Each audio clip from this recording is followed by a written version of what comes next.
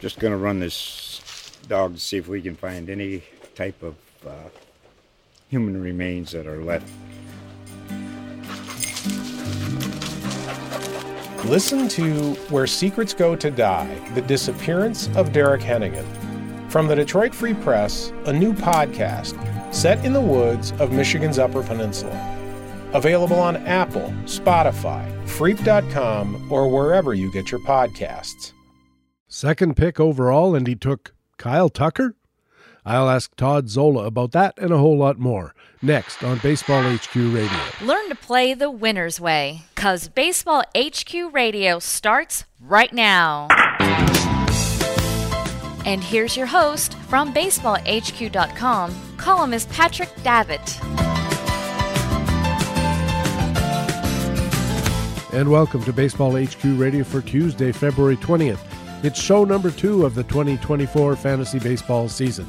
I'm Patrick Davitt, your host, and we have a great Two-Tout Tuesday edition for you.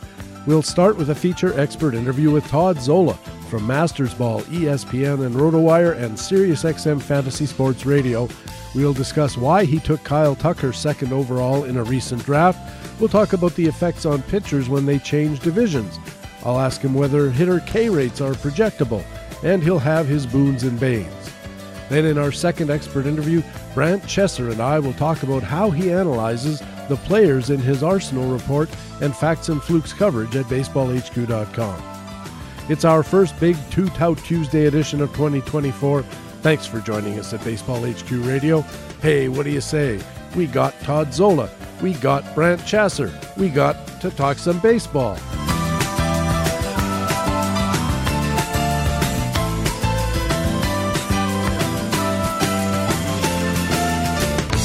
And in the first inning of this Two-Tout Tuesday edition, it's our feature expert interview with Todd Zola from Mastersball, ESPN, Rotowire, and SiriusXM Fantasy Sports Radio. Todd, welcome back to Baseball HQ Radio. Means the season's getting closer, PD. We're getting there. We're getting there. We're sneaking up on it, or it's sneaking up on us. I'm not quite sure which, but it is definitely draft season. I started in my Earth League draft called the Surf League, Canada A. A spelled E-H, fantasy, whatever it is. And you're in the Nerf League, New England rotisserie. Is it Foundation they call it? Or Fantasy Foundation. I think back in the day, LAR wanted to make it BARF in the Bay Area rotisserie. So they just figured out the F word, if you will. Yeah, and I don't know. I never remember what the F word is in this. Well, knowing instance. LAR, no. Anyway, how many drafts have you played so far besides Nerf? Let's see. Not as many. Our friend and colleague Perry Van Hook runs a couple of leagues. I've done those, and I've done the Arizona Fall League Speakers League that Greg Ambrosius puts together, a group of speakers at the first pitch. So I've done that. I think that's it. Well, XFL auction, but I think that's it. I'm going to start the Roto Junkies Staff League or User League this week, and then in March I'll start my own personal drafts. I don't do nearly as much drafting as I used to, but I will jump in and do my own. So how many so far? I guess I think it's 4, including Nerf, 2 of Perry's. Nerf, and then the first pitch Arizona. And that's quite a while ago, so maybe let's focus on the more recent ones. Between your own drafting, and of course you're sitting on top of a lot of information and following along, I'm sure, as many of us are. What have you noticed so far in your own drafts and in other drafts that maybe stands a little bit out from what you're expecting? I think that in this, I'm not alone in this, and I've seen people talk about it. It's a wild, wild world out there. All right, I'll take Ronald Acuna. After that, it could be anything. And I'm, from 2 to 450, whatever it might be, 750 in the draft and holds. I don't think, there's not a right or wrong pick, not that there ever is. But I think it's more wide open this year than it's ever been. And the other thing that I'm noticing, maybe this is always this way, but I think there's some distinct drop-offs in certain positions. Some people will refer this as scarcity. There's no definition of scarcity. It's whatever you want to define it as. And the drop off between tiers is one. And I'm finding, third base, for instance, shortstop, that there are certain steep plateaus or drop offs that there's going to be a player later, but if you don't get one in the first few tiers, you're waiting a while. Yeah, I've read a lot about that as well and heard a lot about it on the many podcasts that are already out there. And doesn't it strike you that it was ever thus? Like every year there's tiers of players, and sometimes the tiers are far apart and sometimes the tiers aren't far apart. And it's all, some year it's second base, and the next year it's, third base or whatever the case might be. It just seems that I've been drafting an awful long time, and it just seems every year is kind of like this, except that the names change. Yeah, but I think the main difference is with X and social media and just so much talking about our own and other drafts. It's more of it's not a private, my own research element. It's now stuff people talk and write about. So I think it's just out there a little bit more, and you're no longer gaining an edge by doing that extra work and looking at tiers and figuring out where the drops are. It's someone's writing about it. So I think that's the main difference. But you're right; it's always been that way. I agree that it seems like there's more of a hive mind kind of approach to how these things get drafted, especially I think since the advent of the NFBC and the tremendous amount of publicity that it generates because of the big prizes and so forth, that the NFBC ADPs in particular start to become something of a Bible, and it's a lot of people draft off the ADPs, not necessarily following them, but looking at the ADPs for opportunities where you think you can derive an advantage off your opponents. For instance, just one example that pops into my mind, I think Paul Goldschmidt had an ADP that was a little lower or a little farther into the draft than I thought was reflective of his actual value as a player. And so I might look at Paul Goldschmidt and think, well, he's going in the 6th round according to ADP. I think he's a 4th round player. I'll split the difference and see if I can target him in the 5th round and make a profit on a good player and not pay full price. And I wonder if that's going on more and more, or if the entire ADP thing becomes self-referential in a certain point and starts to become not just the tail wagging the dog, but the dog wagging the tail kind of thing. Yeah, I was going to say it's beginning to eat itself. Now, the NFBC made a brilliant marketing maneuver by making them public and talking about them and getting us to talk about them. The thing we got to keep in mind is these are ADPs for approximately, 1,000, 2,000, 3,000 people, 2 or 3 or 4 specific draft types. And they're smart to market them as the ADP. But there are millions of people playing this game in thousands of different formats. And to really use the ADPs to your advantage, you have to understand the NFBC mentality.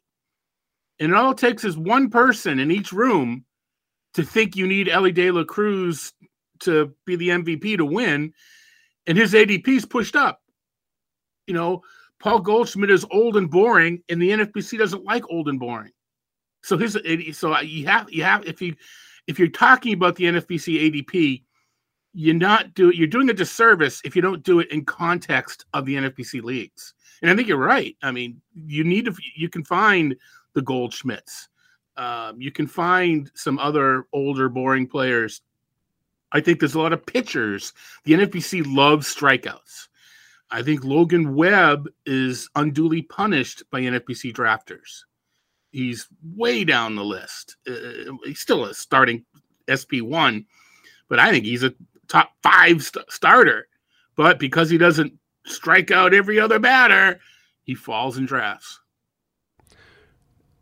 Yeah, and it does seem like the NFBC ADPs have become the de facto standard for all drafting, as you said, even though a lot of what goes on out there isn't ADP related because the rules are different. I mean, there's lots of examples of that. The one that pops into my mind, of course, right away is Tout Wars, which is on base percentage instead of batting average, and that makes a pretty big difference in the scheme of things. And there are other rules that maybe we'll touch on a little later on. about Tout that separate it from the ADP situation at the NFBC. And as you said, the NFBC player pool, the manager pool, is a very small subset of everybody who's playing the game.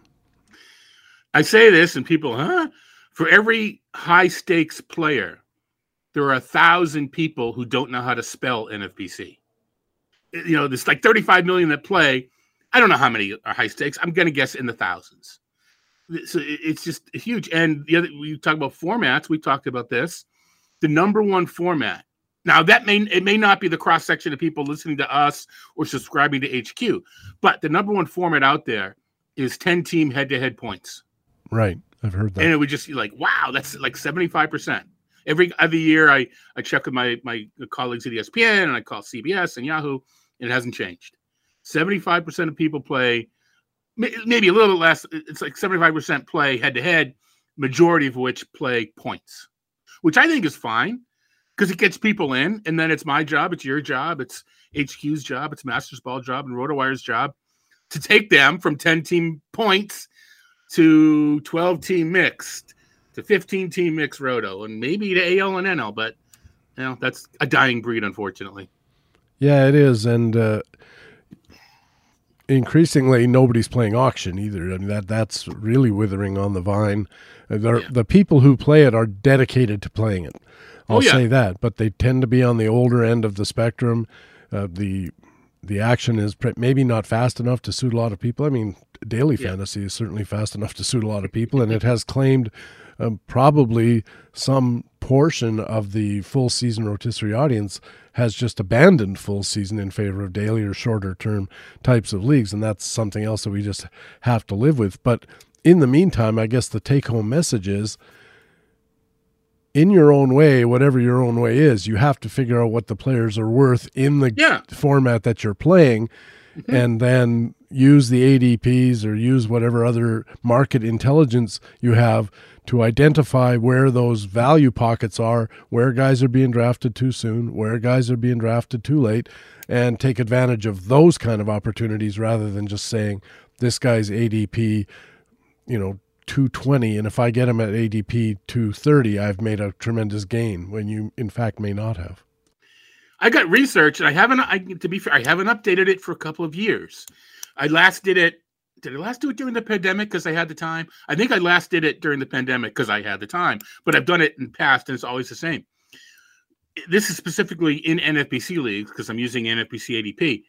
So-called value picks turn out to be not such value picks over the whole. There are certain picks that then end up, and reach picks more often than not work out. So it's just, this is one of those, the thing, I don't know if it's counterintuitive or not, but when I kind of giggle, I'm in a draft, and now you got the guy at 130 and his ADP is 100. Great pick. Probability says it ain't such a great pick. Yeah. And maybe the market knows something you don't.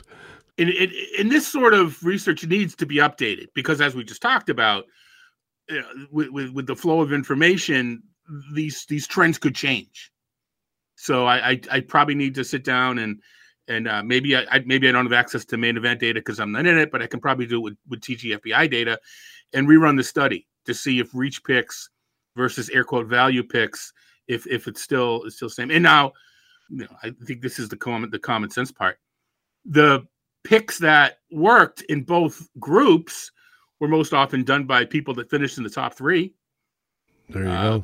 Is that is cause and effect though, right? Right. I mean, so, but even so, it's kind of like with streaming pitching. In order to win your league, you need to finish with an ERA better than you drafted, but only like 1 or 2 or 15 teams does it. You need to do it in order to finish high, but it's really hard to do. Yeah, it is. And now that you've mentioned it, it seems like reaching should probably have better results than scooping what you think are bargains, because as I alluded to a second ago, if you're getting a guy after his ADP, it's because everybody else in your draft thought he wasn't worth what he was worth or wasn't worth the ADP. But if you're reaching to grab a guy pull him in a round earlier than ADP, it's because you have a particular reason for wanting that guy that's based on your own analysis of the context of the league, where you are in the league, but particularly of the player himself. And you just may be different than most people are, and that's oftentimes where leagues are won or lost. Right. The other thing, and I kind of alluded to it, but as far as ADP, NFBC ADP goes, I mean, these are based on people who do multiple drafts, using multiple strategies, hedging their picks. I want L.A. De La Cruz early in this draft. I want a piece of him in case he explodes. There's always someone that has that feeling. I think if the ADP was based on everybody doing one draft with the same stakes, I think Paul Goldschmidt would go a couple rounds earlier, and I think some of these hotshot rookies would go a round or two later, because when you've got one draft and that's it, you're not taking these chances. Yeah, it reminds me of what Kimball Crossley said at First Pitch Arizona. If you're playing more than one league, you're playing it wrong, because you're allowing yourself to spread your risk across all these different opportunities, which means you're really not figuring things out. You're just playing enough ways that you're bound to hit on one or two, if only just by the luck of the draw. Right, but if you're playing for profit, you're not doing it right if you're only playing one or two teams. Well, exactly. So it comes from your perspective. You know, Kimball, I guess I have to now say I used to be in a league with Kimball. He'll play an AL and an NL and maybe a mixed. And I wish I could do that. I think that would be perfect. I think that would be ideal. But, you know, this is our job and it's a laboratory. We need to play as many formats as possible to have our information be as applicable and cross section of as many, because we just said it's not just, you know, we're appealing to everybody, at least trying to in some cases. So can't just play one league. I wish I could. You're listening to Baseball HQ Radio. Patrick Davitt with Todd Zola from Mastersball, Rotowire, ESPN, and SiriusXM Fantasy Sports Radio. And we've been talking about leagues. You just drafted the Nerf League, the New England Rotisserie F word, whatever it is. And from the 2-hole, I noticed that you took Kyle Tucker, which to some or a lot of people would seem like a bit of a reach, talking of reaches. Yeah, taking the fifth ADP player at the 2-hole. What a bad pick that is. You know, I mean, my number, you know, rankings are rankings, projections are projections. But, you know, for the top 10 or so, I think that they mean something. And my numbers came out that Kyle Tucker is the number 2 batter. He was 8 or 9 last year, depending upon one's value system, etc. What if he hits second or third all year and is not hitting fourth or fifth and gets 20 or 30 more plate appearances? And the 2 most productive spots in the order are second and third. And when you got Jose Altuve before you and Yordan Alvarez after you, you're going to put. So I think there's enough, you know, narrative to warrant that pick. Some people think it's because of the safety. I think the safe thing is going chalk and taking Julio or Bobby Witt. I think, you know, taking Kyle Tucker when you know you're going to get some flack, not that I care about that, is the not safe route. But position doesn't matter to me. Outfield isn't as deep, so I'm getting some steals. Tucker was shortchanged a couple homers last year. Doesn't mean he's going to get them this year, but you know, if he regressed towards expected, I think he hit 30, and numbers say he should have hit around, air quote, should have hit around 33. So you plug that in, and I've got the number 2 player. Yeah, it's not out of the realm of possibility. It's not like you took Alec Baum with the second pick in the draft on a wild hunch. Then I noticed, went after Kyle Tucker as your opening pick, pitcher, position player, pitcher, hitter, pitcher, hitter, pitcher, hitter. Was that by design? Sort of. I wanted a pitcher and a hitter at each. I mean, I was batting second. Yeah, I don't think I've ever hit second in my life. I was picking second, and I wanted a pitcher and hitter at that pair of picks. So then it was a matter of which to take first to get, the better one at the second pick. And I think it just turned out that it went pitcher hitter, pitcher hitter, pitcher hitter. Gausman, my pitcher in the second round, was sort of the last remaining pitcher of that tier. And the first team took Acuna, and you often take a pitcher when you're at that wheel. So I needed to take Gausman then. And I felt like Guerrero would have a better chance of sliding. He probably would have slid even further. But as you mentioned, you kind of talked about, I have him ranked. I think he's getting unduly penalized for an air quote off year. And I think he's worthy of that 3rd round pick. I think he usually goes later in the 3rd, but you took him ahead of the ADP. Well, man, the guy's numbers should have been a little bit better last year, and they were already pretty darn good. When I was drafting, I was looking at these same kind of situations in the 2nd and 3rd round, and I had a list of dollar values down one of my columns, and it all of a sudden dawned on me that when you get sort of even halfway through the 2nd round, the increments of difference in dollar values are very small over a very long period of players. And so if you like a player and looks like you're planning on taking him a little bit early by ADP or by value, there's not that much precision in the value, so you should just go right ahead and do what you think is best. What you describe is always the case. We've talked about it. I talk about it, the slinky effect. You grab a slinky, you drop it to the ground. Each rung is a player, and by the time you're at the bottom, they're on top of each other, unless you're really, really tall, and then the slinky's dangling. But the point being, I think your observation, the shrinking of the delta between players is earlier this year. So it just and we talk about projections being inaccurate. This just valuation is flawed.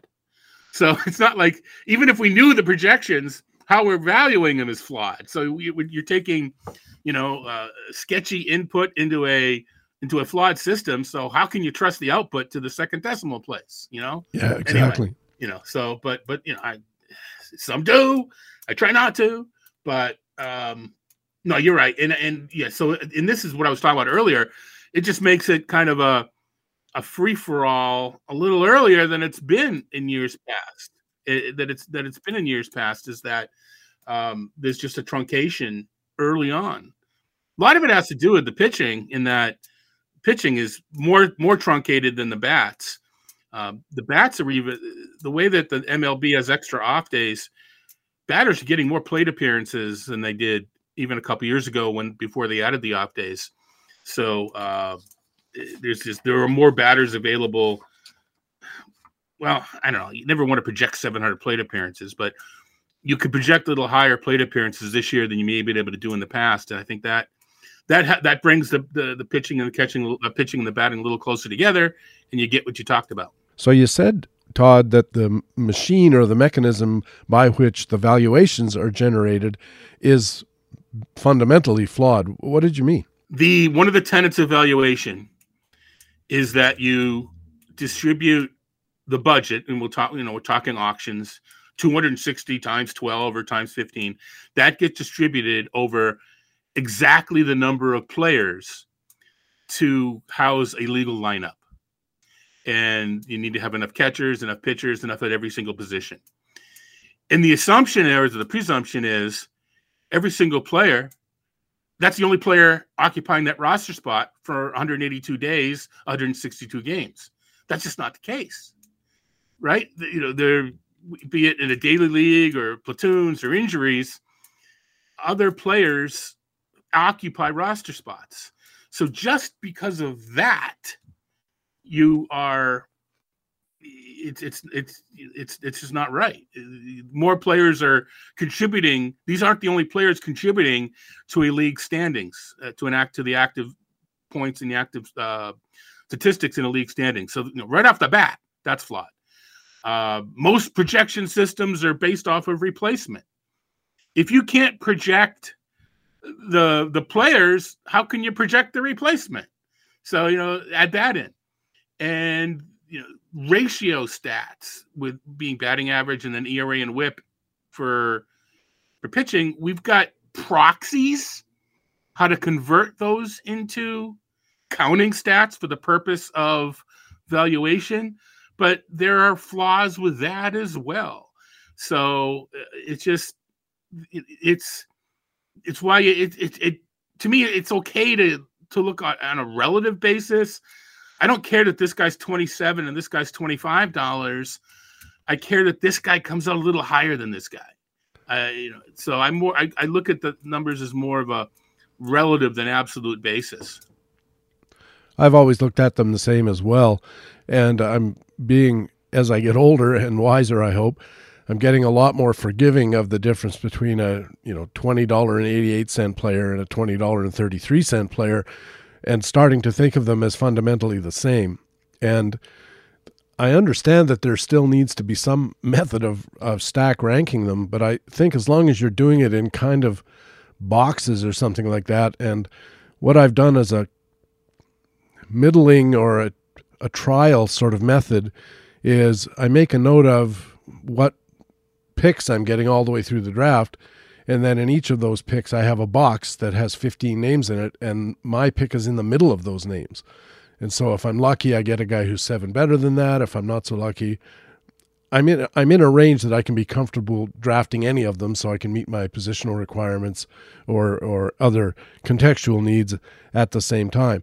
But getting back to the idea of the flawed nature of the valuation systems, the other thing that always kind of bothered me was you need to have a $1 player in that last position so that you have somebody off of whom you can scale everything else. And that makes sense to me. The problem I always had, Todd, was to set the lowest guy, you need to have a valuation system. And so you need the valuation system to set the guy, but you also need the guys to set the valuation system. And I could never square that. And then the other thing I thought of was different guys have different values assigned to them for the categories that they contribute to. And it always seemed like we were valuing the players based on a system that maybe wasn't so trustworthy, but we all just kind of looked at each other and winked and said, yeah, but we'll trust it anyway. Right. Now, what you just described as far as, kind of circular reasoning with replacement, it, depending upon your valuation process, it kind of becomes, your pool can change depending upon your the composition of, well, I'm choosing these as my replacement players. Well, this position's got more homers and steals. This has got more steals and homers. If you choose a slightly different replacement player, everything else, it just skews everything. So it becomes like it's hard to program a static projection system because the replacement is transient. So that was when 2002 or 3, whenever Jason Gray said, you're doing this or you're out, and that is come up with an Excel way to make make a value system. Because the one I had was iterations, and I just had to keep going, repeat, and I didn't know how to program that. It was, I find, all right, this is what I'm going to do. It's not perfect, but it does the job, to come up with a static replacement and not have the replacement feed off of the pool. Right. Yeah, the whole thing seems to depend on reiteration, and that's what I did. That's what I decided as well. And after that, I just decided to let you guys do it, and and then just live with the results. And I think, as you guys do, you and Ray and Ariel and all the people who build these projections, Jeff Erickson, I think at some point you just go, that doesn't look right, I'm moving it. For certain players, I'm gonna make an adjustment in that because it just doesn't jibe with what I, as somebody who has been following this sport for a very long time, think is going to happen. So I'm going to change it. What I do, I'm speaking for myself. I don't know what anybody else does, and people may do this. I don't think it's proprietary. There are certain skills and stats that involve regression, and there's an expected number, and then there's the actual number. And I think you can make a case for anything in between. So I'll sometimes my regression is usually 0.5, and I'll change it. And there's so many good forms of or sources of expected numbers now. HQ has some proprietary ones, as do I, but StatCast is out there, as are others. So I feel any regression between 0 and 100 I'm not overriding. I'm just altering the regression. Maybe that's a rationalization, but that's what I need when you're right. I will look at some numbers and I'll say, well, you know what, this guy, I know 3 years ago he couldn't hit a curve, but the last 2 years he can, and I'm still carrying some of that strikeout rate from 3 years ago in there. Right. So I will maybe my way of doing it is softening that year. You don't want to take it out. But if you're a 3-2-1 Marcel's type of weighted average, you make it 3.5-2-1, 3.5-2 half or whatever where you might do. Right. So that's I'm not taking 20 homers and making it 22. I'm changing the weighted average. I'm making 22 homers out of 20. Right. But the way I'm doing it, so but yeah, absolutely. I think you can't, and this is Ron's expression, you can't be married to the model. And I think it gets you there. And the problem I have, and I think Ray would say the same thing, we just don't have the time to look at 1,500 players and massage 1,500 players. We try to do the top 500 because those are the ones being drafted. And then we let our users point out something wacky with number 780, and then we go and adjust it. But there's not enough time to dig into everything and still get our content out, especially now. You mentioned NFBC, they started drafting in November, right? So you need to get stuff out as early as possible. It used to be, heck, when I would mention Mastersballs and Jason Gray, we didn't get our stuff out till February 15th. I mean, right now we would be sitting down and looking through the projections to start to post them. I've already posted 20 updates, right? So different times. Oh, definitely. And I think there may be a moral to the story to anybody who's not a projections manager or projections creator, but a projections consumer. And that is, don't be afraid to look at something you think doesn't make sense to you and adjust it. Now, whether you call it an adjustment to the regression or adjustment to the actual outcomes is up to you, but it's not, these projections aren't carved in stone. First of all, they're all different. All really smart guys are putting together these projections, and they're coming up with different answers. And there's arguments over the amount of precision there is or can be.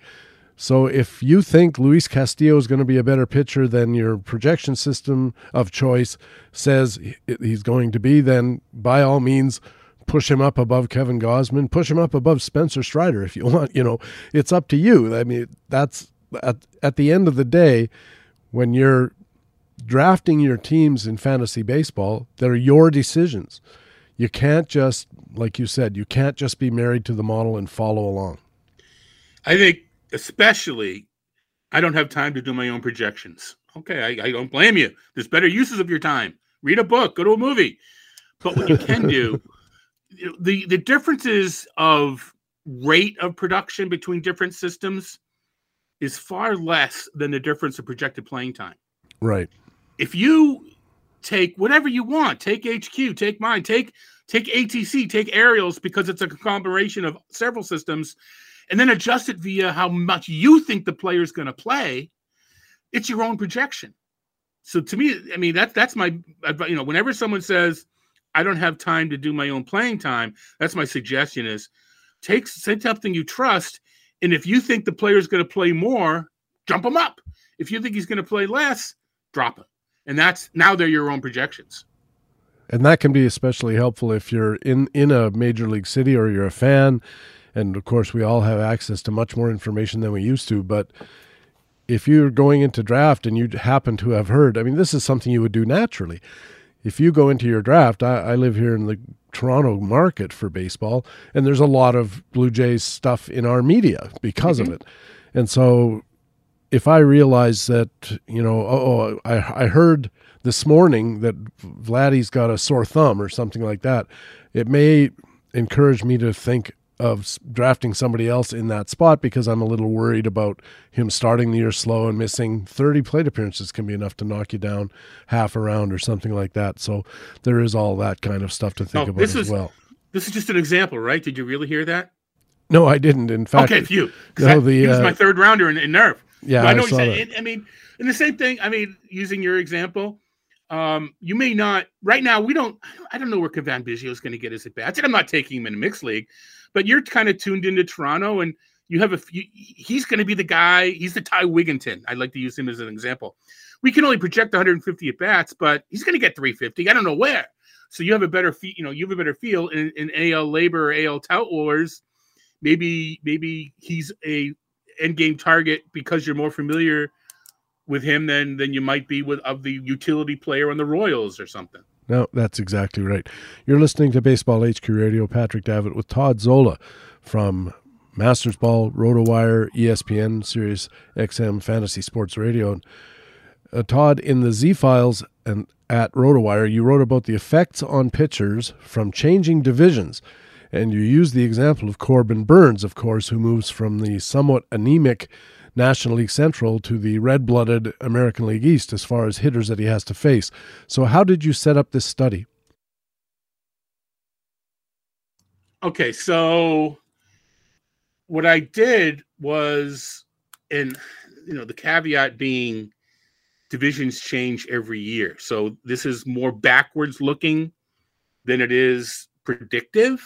But when we always neutralize or normalize projections based on park factor, why not normalize them based on quality of opponents? So that was kind of the overriding thinking. So I, have access to some data that others may not, which is fine, and was able to compute the ERA, and our ERA is a bad stat. Well, for an individual player, but when you're looking at a team in a division, I think it's pretty representative. The highs and lows balance out, and I think you can use it as a proxy.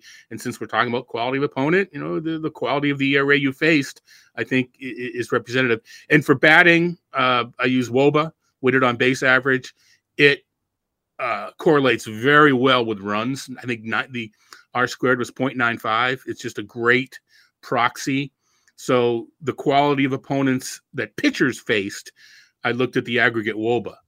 So I calculated that per team over the past 3 years to see if there's any variance, and then combine that per division, and to try to find out if there were, what divisions actually faced stronger batters and faced weaker batters.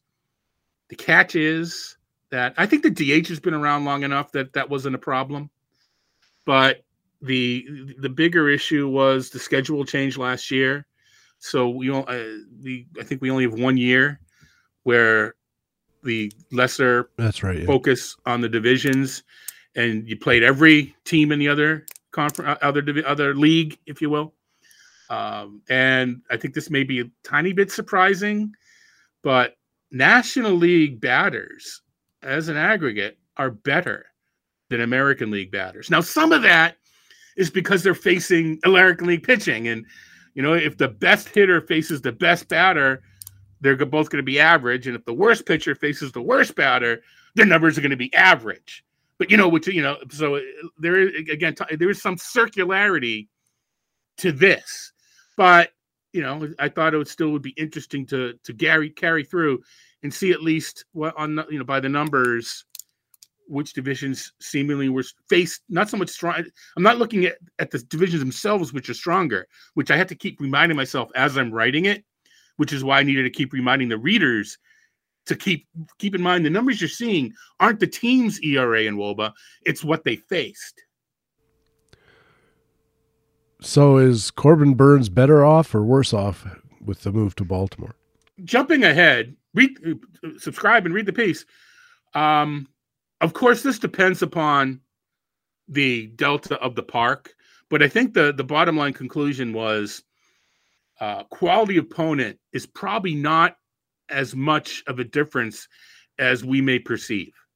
There's a difference, but I think that, off the cuff, I think we may think that the difference is greater than it actually is. Now, if the two parks were the same, the difference in division, and it turns out that Burns would have faced slightly lesser quality batters, even in the AL East, because the National League itself is stronger. He benefits both from the park change and the division change. He benefits more from the park change. Overall, I think he jumped to my number 3 pitcher from number 6 or 7. I think he, on paper, like we just talked about, all the caveats that we discussed in the first segment, he jumped from like number 3 or 4 or 5, 4 or 5 to the number 3 overall pitcher. And that's attributable to the change of team, park being most of it, but also quality of opposition hitter. Yeah, right. But okay, that presumes that the divisions are going to stay the same. We don't know that. And part of the study that I did showed there is variance from year to year to year, at least based on these numbers. And sure, we can wait until free agents sign and we can literally, we can project we using our projections, we can project the quality of opponents, etc. We know the schedule. We can go through it. That's what Excel's for. But we just talked about the inaccuracy of projections. I want to take the next step and rank divisions based upon our flawed projections. I don't know. Also at Rotowire in the Z-Files, we're always looking at hitters, and that usually starts with assessing their strikeout rates. And at Rotowire, you asked an important question on that front, namely, are K rates for hitters projectable? So how did you set up that study? I'm glad you phrased it that way, that I asked the question, are they projectable? And not, how do you project them?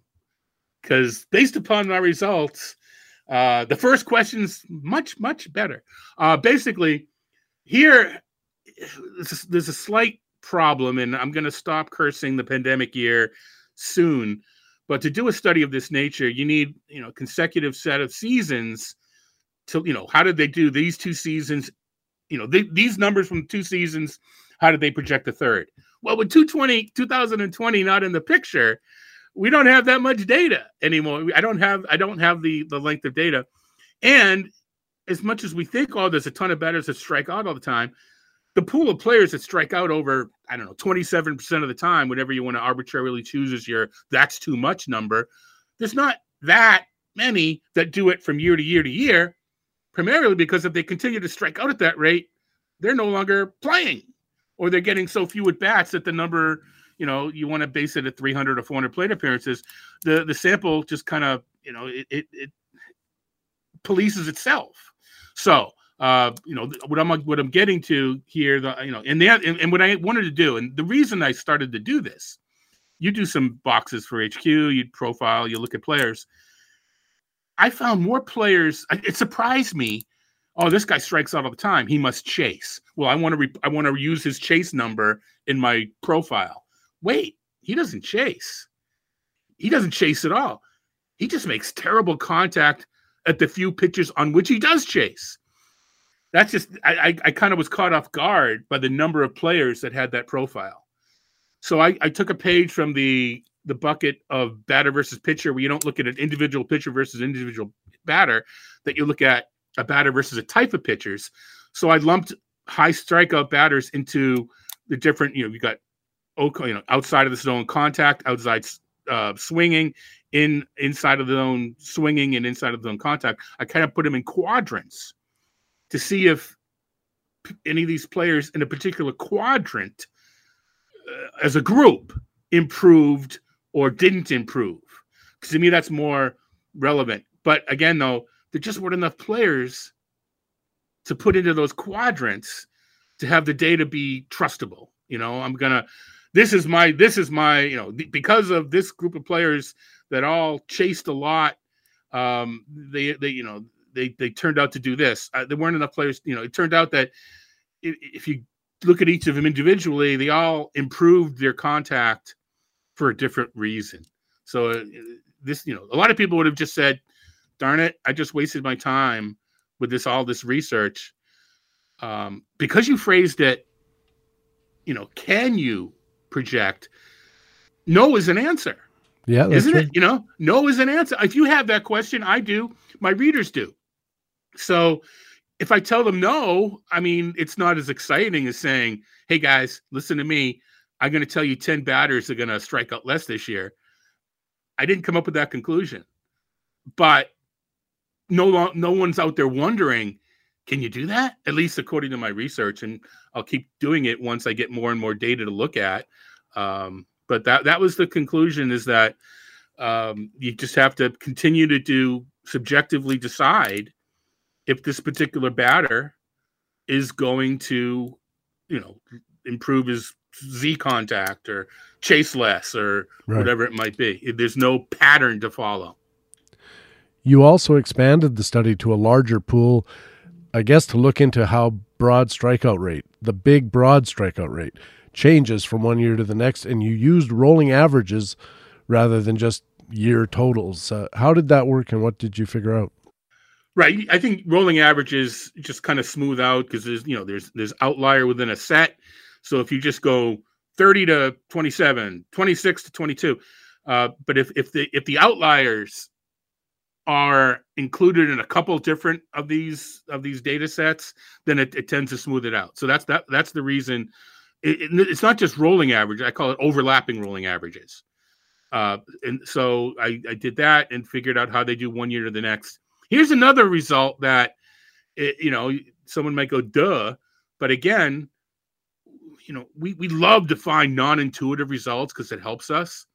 But I think it helps to know when things go as expected. Batters that struck out a lot as a group over time struck out less.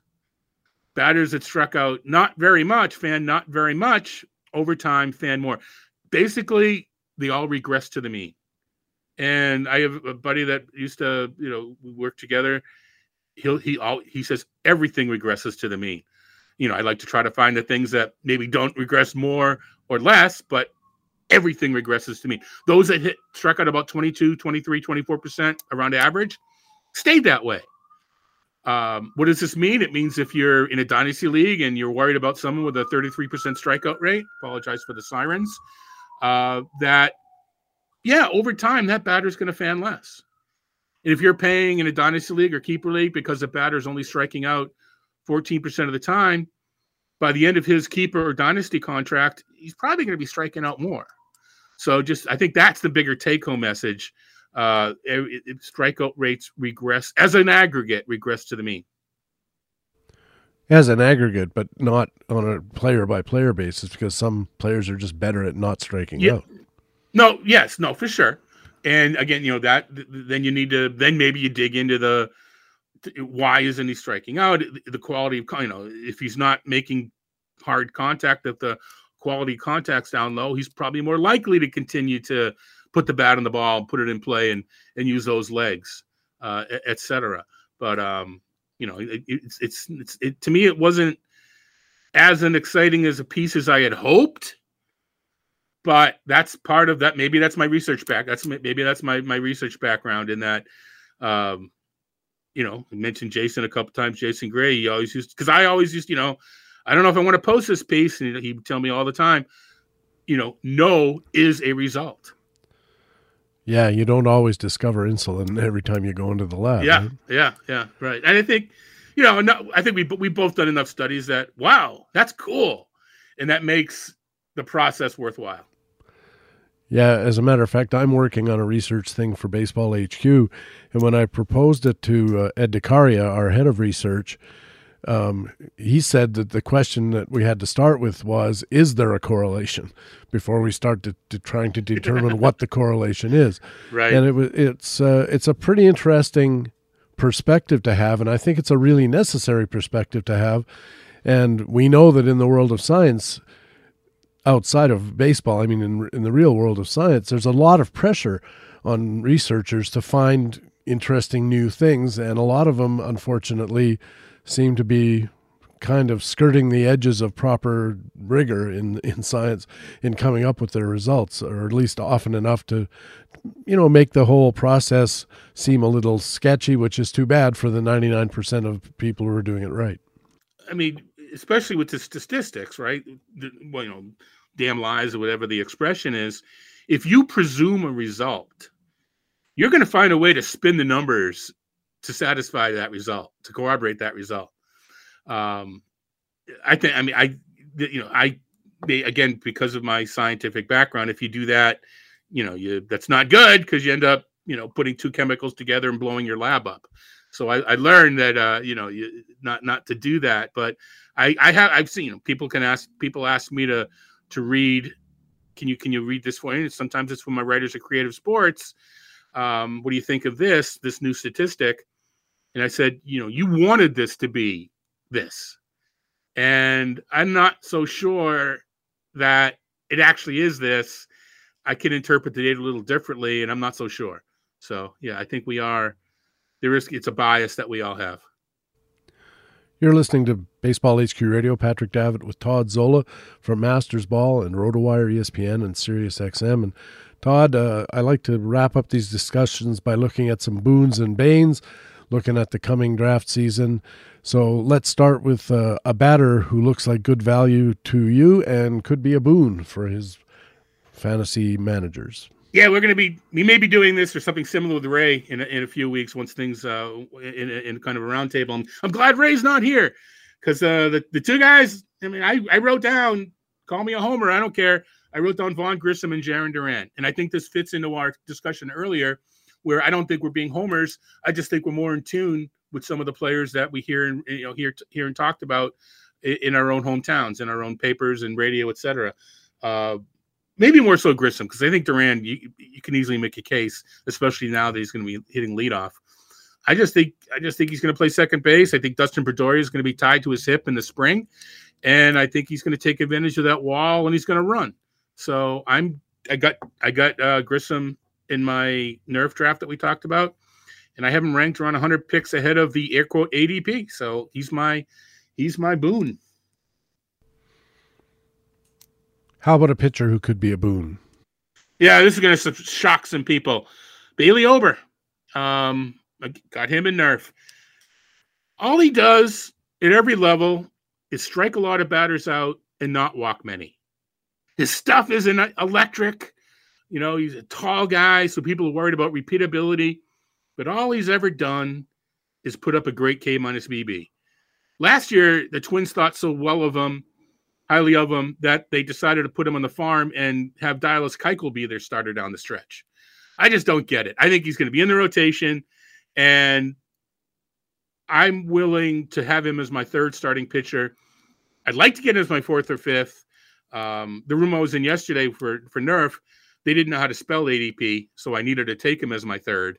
I think we're going to see good things out of Bailey Ober. Let's move over to your Banes. These are players likely to be drafted too early this weekend. Who's a batter who could be a Bane? I'm going to go. To me, it's O'Neal Cruz. And it's not that I don't think O'Neal Cruz is going to be a wonderful player, but the guy missed a year. And the team context in the park, it's actually a better runs park than PNC and people give it credit for. But there's already some strikeout issues. There's some rust. I think by the second half of the final 3 months, I think he's going to be fine. But I think people are drafting O'Neal Cruz without considering the fact he may start out slow. And finally, who's a pitcher Bane? Oh boy. I'm going to go Yoshi Yamamoto. And every day I become less secure in this reasoning, but it's basically, well, part of it is, I'm not as worried anymore because his ADP, as they say, he's got some helium. He's getting drafted higher and higher. I think people will draft him as if he's going to start 30 or 32 games. Now, my reservation is we're not as concerned about 200 innings as we were previously, but where he's being drafted, Yamamoto, I am concerned.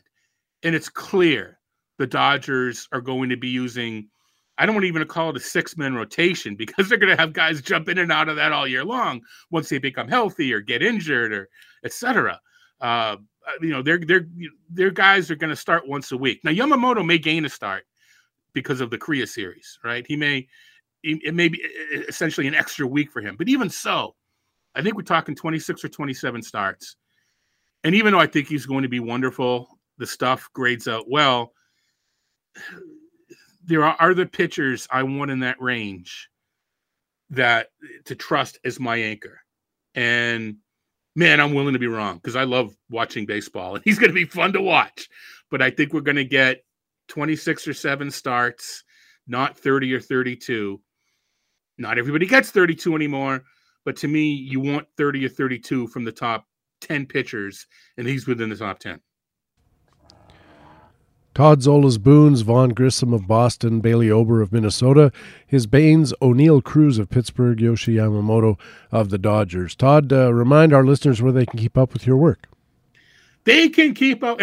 I'll quickly add a new place this year because Fantasy Index is trying to relaunch their baseball content, and they've asked me to sort of be the lead for that. And the reason I want to talk about it, or mention it, is I'm doing a free piece for Fantasy Index. It's been a while since I've been in front of the paywall, and I'm getting to write about some of the stuff that I've been writing about for years in a refreshed manner. So every weekend there's a new piece on Fantasy Index as we try to reestablish that as a website. But perfect timing to talk to you because SiriusXM is allowing us to talk fantasy baseball again. And starting this this weekend, I'll be back on Saturday and Sunday. Saturday with Eric Halterman, Sunday with Jeff Erickson from 1 to 3 p.m. Eastern. And actually, I'm pinch hitting on Friday, a day early for James Anderson on the Rotowire show. So we're back to that schedule at least through July 4th. And then I still am one of the sole survivors on X. Maybe I still enjoy it. Call me crazy, but I'm still there. So that's and then whenever you're desperate for a guest, I'll talk to you. Yeah, or whenever you're desperate for somebody to talk to. Yeah. Have you tried any of the other alternative stacks or looked into them? No. A couple of the places I work use Slack and Discord, but that's not what you're talking about. That's the way to communicate with. I have not yet looked into. I mean, I'm on Facebook, but that's more to keep up with my family than it is anything else. I haven't done Insta. I haven't done Threads. I guess I'm still getting enough contact. Enough stuff on X, Twitter, to satisfy that urge. I mean, I can't. I don't know that I can afford any more distractions. Yeah. My attention is oh, look, there's a bird. We're talking to PD. Yeah. Oh no, squirrel. Yeah, exactly. So I already have a tendency to get. Fortunately, now the windows are closed and not a lot of birds. Once the summer comes, I find myself distracted more and more, and often for good reasons. Well, I signed up with Blue Sky Social. I'll send you a link if you want to try that. Okay. And it's so far so good anyway, but it's still relatively small, and they haven't had a chance to get the kooks and provocateurs and things like that make X the kind of site that a lot of people don't like. Well, I'll just leave it at that. Todd, thanks very much for doing this. It's always a pleasure to talk with you. I think we've got you on just before or just after the first opening day, but just before the second opening day for a roundtable with you and Ray. Look forward to that, and look forward to just talking with you throughout the year. As well, PD, are you going down to Florida? No. Oh, well, we'll miss you then. We'll see you in Tout, though, in New York. Todd Zola writes for Mastersball, ESPN, and Rotowire, and appears regularly at SiriusXM Fantasy Sports Radio. Coming up, we'll have our second expert interview on this Two-Tout Tuesday edition with BaseballHQ analyst Brant Chesser. Right now, though, it's time in the show when I get to let you know about an item of the great content that lets us say BaseballHQ.com is the best fantasy baseball website in the business. In the Market Pulse, analyst Matthew Cederholm looks at the market for first baseman. The Market Pulse is another great resource at BaseballHQ.com, and so is the Bullpen Buyer's Guide. Analyst Doug Dennis this week covers the bullpens in Kansas City, Philadelphia, the Cubs, the Angels, and Miami. And don't forget to tune in again on Friday when we have another Friday full edition of Baseball HQ Radio, featuring Ariel Cohen from Rotographs, the ATC Projection Valuation Systems, and Ryan Bloomfield, speculator columnist at BaseballHQ.com. In the weeks ahead, we'll have more top-notch guest experts, including Ron Chandler, Scott Pianowski, Jeff Zimmerman, Jock Thompson, Peter Kreutzer, and Matt Beagle, plus all the usual great stuff, our news analysis, and our Baseball HQ commentaries. That's Ariel Cohen and Ryan Bloomfield this Friday, that's February 23rd, on another Friday full edition of the podcast with fantasy baseball intelligence for winners. It is Baseball HQ Radio. Baseball HQ Radio.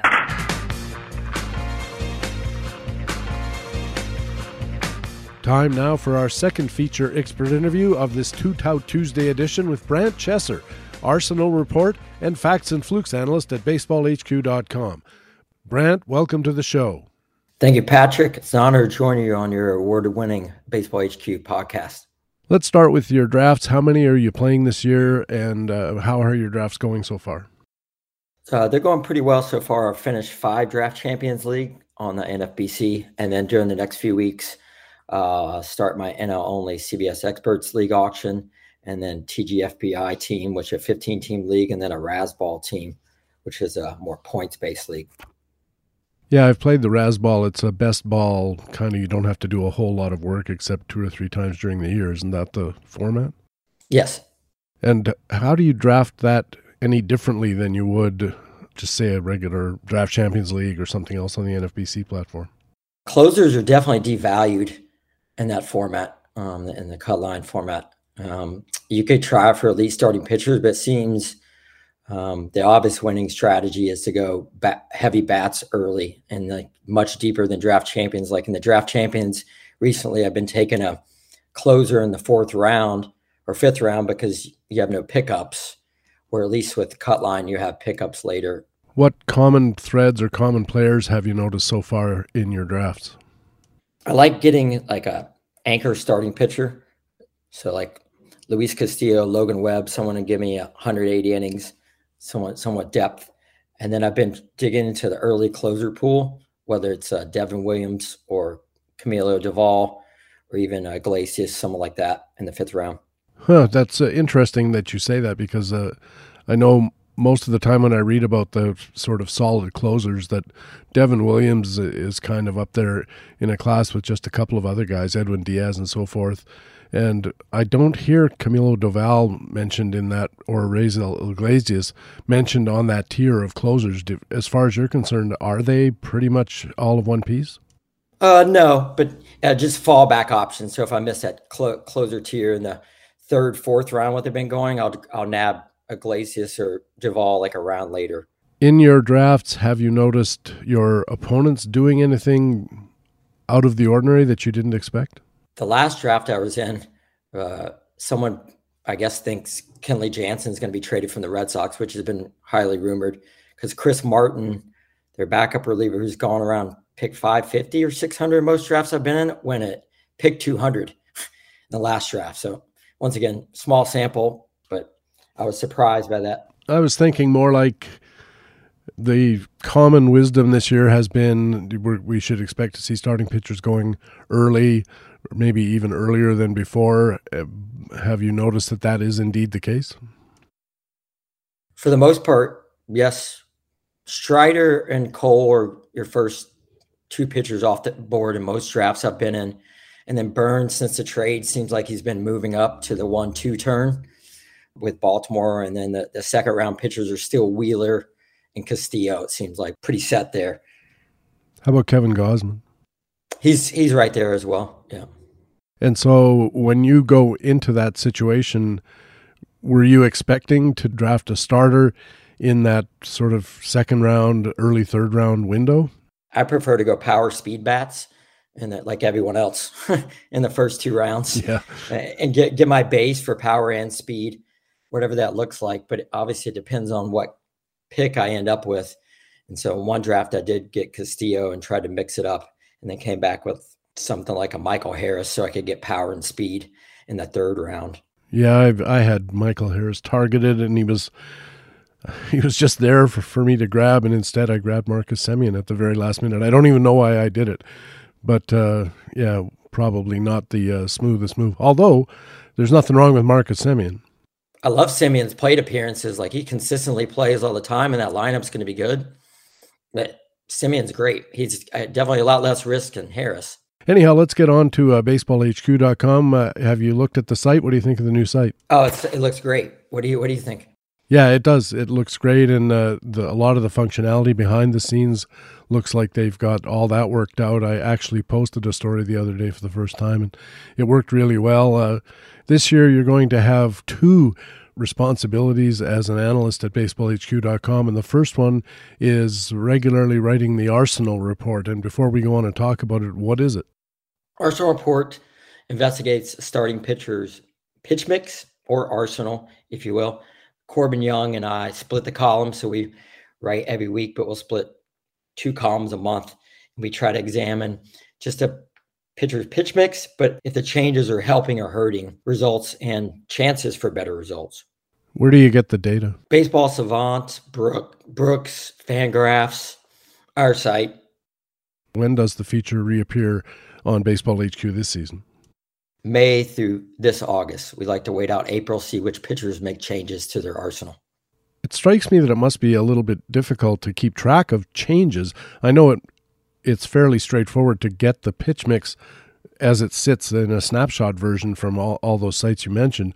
But how do you guys keep track of that's a change? So the pitch mix has changed, and over what time period does it have to change? I'm just curious how you guys assemble that data or are alerted to it or triggered to it.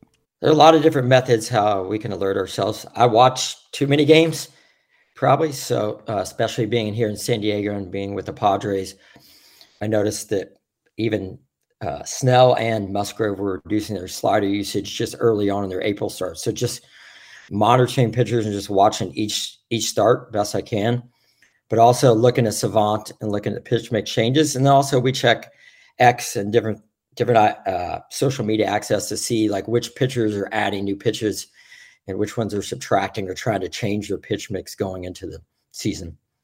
So that information on X or Twitter or social media in general is coming from individual analysts who say, hey, I just noticed something. Yeah. How do you pick which individual pitchers you want to analyze for the articles?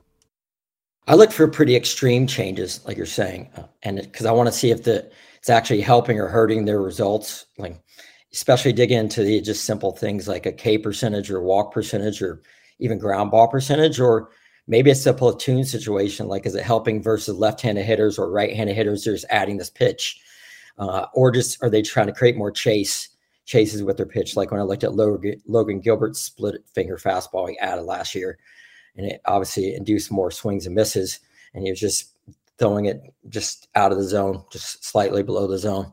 Do you use any of the advanced stats like Eno Sarris's Stuff Plus, Pitching Plus, those kinds of things? Sometimes I'll use Stuff Plus. I try to stick to more of the Savant stats, and so that have it broken out by pitch. But I like Eno's Stuff Plus as well, as far as, especially when you're working in a small sample size, as he's talked about, that works better when you're looking at 3 or 4 starts. You can actually see how the whiffs are generated. When we're talking about what the pitcher is doing, our natural inclination is to think about pitch movement, but what about location? Are you also watching for the way that a pitcher's locating his pitches to right-handers to left-handers in general? For sure. Definitely looking at that. The heat maps on Baseball Savant, I find the most helpful. If listeners want to go on Illustrator, you can look at someone's heat map. They have a general heat map on the landing page of Savant, but then you can break it up by platoon splits, which hitters are facing, and see where their hot zones and cold zones are on those hitters. In a report last season on Toronto right-hander Jose Barrios, you noted, and I'm quoting here, his four-seam fastball's expected stats are the worst performing in his arsenal. Unfortunately, the sinker's expected stats are the second worst. And at the time, he was still throwing those pitches a lot. So why is it that analysts like you and Eno and all of these people can identify these problem pitches for the pitchers, the ineffective pitches for the pitchers, and yet the pitchers themselves and their pitching coaches don't seem to be picking up the thread?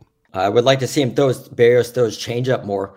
It seemed to have effect. Obviously, he'd want to throw it to left-handed hitters, keep it outside and away from them. But I'm guessing that he's comfortable with the four-seam and sinker, and obviously he's a sinker-first approach. But I was looking at the counts yesterday, and I think he likes to throw them for early strikes, just trying to get ahead of the hitter and hoping they're not swings for the first pitch, because he throws 61% either sinker or four-seam at the beginning of the count. The problem is when I was looking at the heat map, he leaves the sinkers and the four-seamers too much in the middle of the zone. That's when they get scored up, and probably that's why the expected stats are not as good.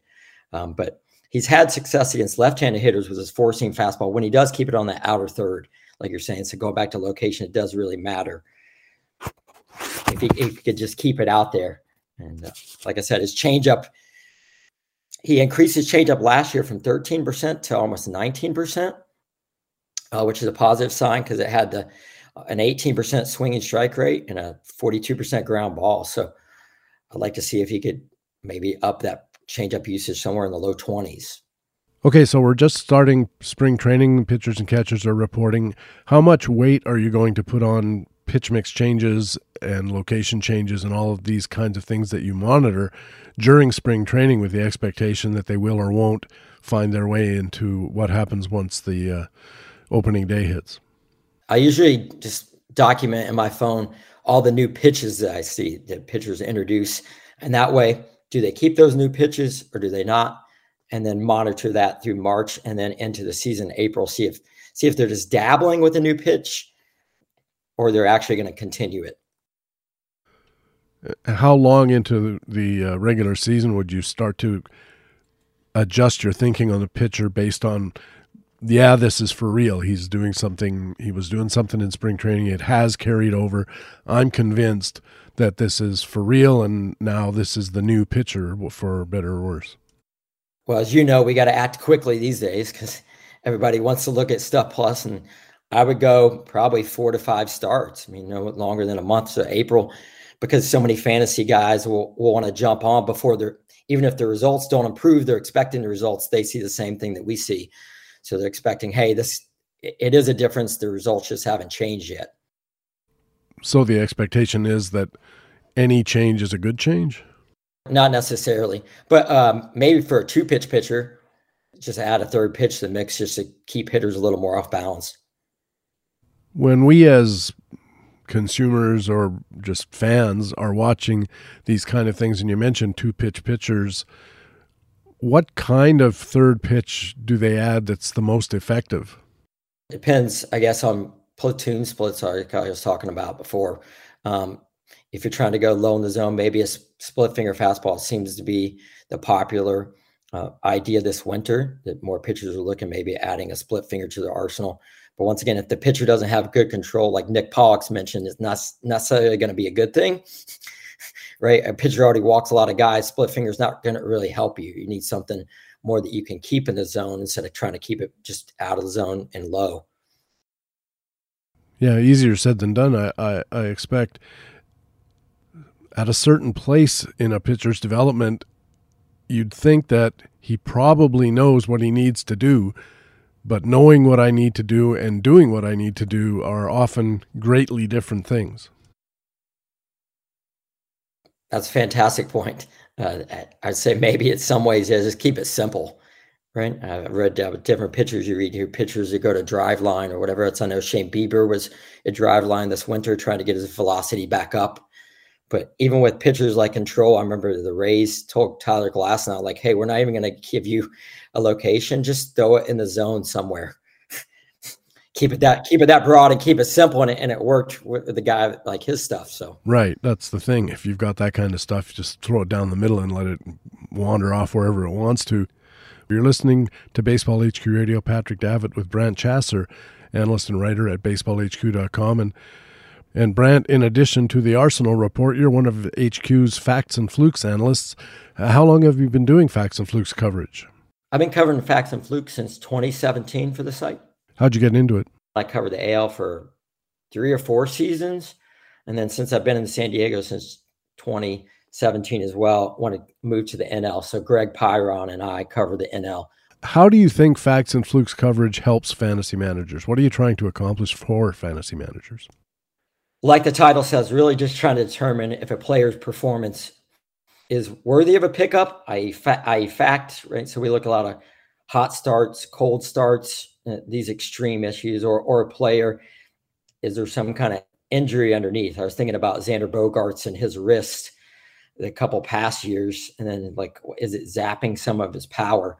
It's hard to get since we don't have locker room access, but just trying to look at his power metrics and data and just trying to determine, is it worth a pickup? Is he going to be the player he was before, or has the player changed and like maybe our evaluation of him has dropped? I asked you earlier how you choose which pitchers to cover on the Arsenal report. How do you choose which players you want to analyze for Facts and Flukes? Stephen Nickran is in charge of our Facts and Flukes schedule. And so we have a Google sheet, and we'll put the players on there, but usually he doesn't want the last 70 or 90 days to cover the same players, obviously. And then Greg and I will determine to alternate, but we'll look at players either from the last 30 days tab, or either on our site or Fangraphs, or we'll also throw it out there on X. We'll take reader suggestions. And then Ray and Brent also have suggestions too. Now that we're using Slack as a team, they'll throw one or two names. Hey, well, can someone cover player X? Like, sure, we'll cover them. I imagine when Ray or Brent says, somebody cover player X probably ends up getting covered. Sure. In your January 31st Facts and Flukes, you looked at 5 National Leaguers. It's always 5, right? Yes. The 5 National Leaguers, starting Atlanta second baseman Ozzie Albies was one of them. You gave him a pretty strong recommendation, despite a couple of key metrics being average or worse. 8.2% barrel rate was like 48th percentile on Savant. Sprint speed was around 54th percentile, so league average basically. Why the strong recommendation on Albies given these underlying skills averageness? Strong recommendation going to the HQ projection. Kind of, I think we had him projected as a $26 or $27 player, but I haven't taken him in any of the early second rounds where he was going. I don't like the roster construction like you were talking earlier.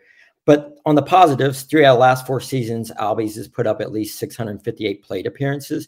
So he's an accumulator at the top of a strong lineup. His 28 expected home runs from the 2024 Baseball Forecaster and fly ball metrics, he had 323 feet on fly balls with almost a 93 mile an hour exit velocity on fly balls.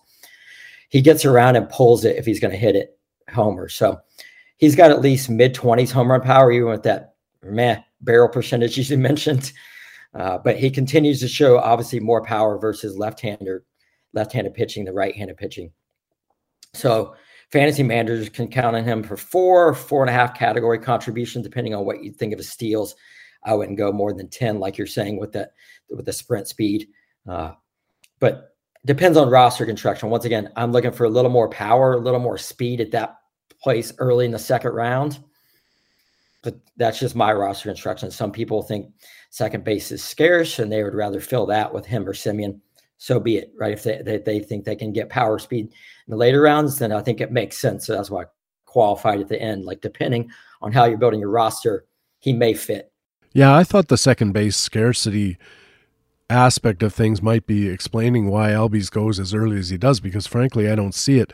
There's other players, non-second base players in that range. I'd way rather have Michael Harris than Ozzie Albies, just because I think the stolen base upside is really quite high, relatively speaking. I wouldn't be surprised if Harris steals 30 or 35 bases this year, and I'd be really shocked if Albies steals 15.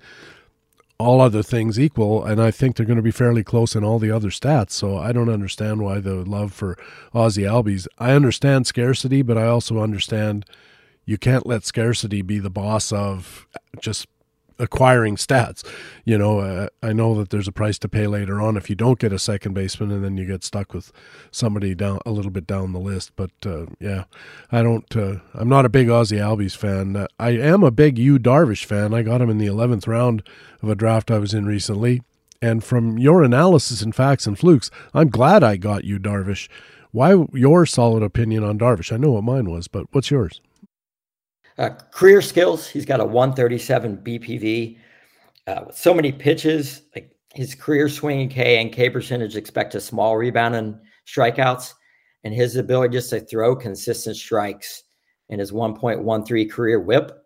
Even with his age and his grade D health grade, when he's on the mound, he should provide strong ratios. And some expected strand percentage regression could help his ERA finish in the high threes or near his 3.95 expected ERA last year.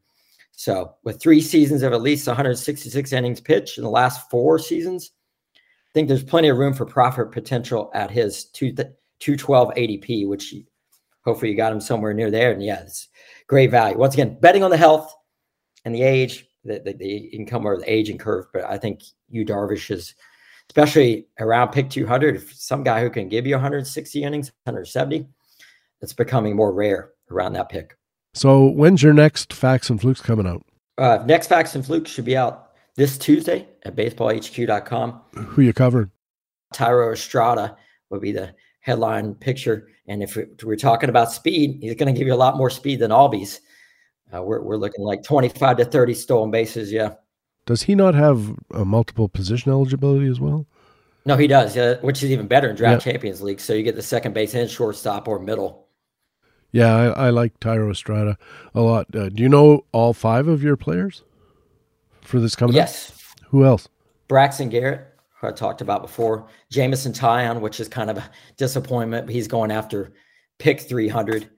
Looked at Sean Murphy for Atlanta because he had a second half kind of fall off last year, but he's got extreme power. So I like Murphy a lot. And then I also looked at Orlando Arcia. So he's post 300 as well. So try to look at two guys down the board. So Arcia and Taillon, obviously at that pick, even though Arcia is slated to hit 9th, and we were talking about Harris and Albies before, maybe I think people like Albies more, but just because he's hitting the top of the order. But like you were saying, with Harris's skills, I could see him moving up. Like most people are down on Harris because they think they're going to hit somewhere between 6th, 7th, or 8th in the lineup. Right. So he's not going to get the plate appearances. So same thing with Arcia. Arcia does seem to be stuck at the bottom of the lineup. But as far as accumulator and a bench guy at that spot, like I think he's got the skills to do it again, 17 to 20 homers. Yeah, and I wouldn't be surprised to see him score a lot of runs because when they roll that lineup over, it's like he's got very many chances to get driven in, assuming he can get on base with any kind of regularity. Exactly. That's a great point. Cunha and all the rest of the top of the lineup can hit him in. Olsen, Riley. Oh, yeah, for sure. Well, Brant, this has been great. I appreciate you taking the time to do it. I'll be watching your content all year long at BaseballHQ.com, the Arsenal Report, and Facts and Flukes, and hope we'll talk to you again during the season. Yeah, thanks so much for having me on, Patrick. It's been an honor and pleasure talking with you. Brant Chesser is an Arsenal Report and Facts and Flukes analyst at BaseballHQ.com. And that's Baseball HQ Radio for Tuesday, February 20th. Thanks very much for taking the time to download and listen to show number 2 of the 2024 fantasy baseball season. I also want to thank our guest experts for this first Two-Tout Tuesday edition: Todd Zola from Mastersball, ESPN, Rotowire, and SiriusXM, and Brant Chesser, the Arsenal Report and Facts and Flukes analyst at BaseballHQ.com. We got 2 ends of the guest spectrum on this edition. Todd, of course, has been appearing on Baseball HQ Radio since we started recording it on cassette tape, and Brant is a first-timer on the pod, and both Todd and Brant did a terrific job. I'm Patrick Davitt, the host of Baseball HQ Radio. I did an okay job myself. I hope to see you on the BaseballHQ.com subscriber forums. Also, remember you can stay in contact with Baseball HQ on Facebook and on our Twitter feed at BaseballHQ. You can also follow my personal Twitter feed at Patrick Davitt, where you'll always be the first to know when a new podcast is available, and not much else. Please tell your friends about Baseball HQ Radio. Take a second to go to Apple Podcasts, Google Podcasts, Pocket Casts, Spotify, wherever you catch your pods, and leave Baseball HQ Radio a good review and a rating. That really does help us find new listeners, and new listeners help us keep the podcast going. If your pod getter of choice doesn't find Baseball HQ Radio, let us know about that or anything else on your mind by emailing bhqradio@gmail.com. Thanks again for listening. We'll be back again Friday with another Friday Full Edition featuring Ariel Cohen from Rotographs, the ATC Projection Valuation Systems, and Ryan Bloomfield, speculator columnist at BaseballHQ.com. That's Ariel Cohen and Ryan Bloomfield on this Friday's full edition of the podcast with fantasy baseball intelligence for winners. It is Baseball HQ Radio. We'll talk with you again on Friday. And for now, so long. Baseball HQ Radio is a weekly free podcast available through iTunes and other podcast aggregators, or directly from BaseballHQ.com, where we have an archive of past shows as well. Just look for the HQ Radio microphone logo on the right side of the BaseballHQ.com homepage. Baseball HQ Radio is a production of the USA Today Sports Media Group. The opinions expressed on Baseball HQ Radio are those of the individual speaking and not necessarily those of the USA Today Sports Media Group. The program is produced and edited by Patrick Davitt. Just going to run this dog to see if we can find any type of human remains that are left. Listen to Where Secrets Go to Die, The Disappearance of Derek Hennigan.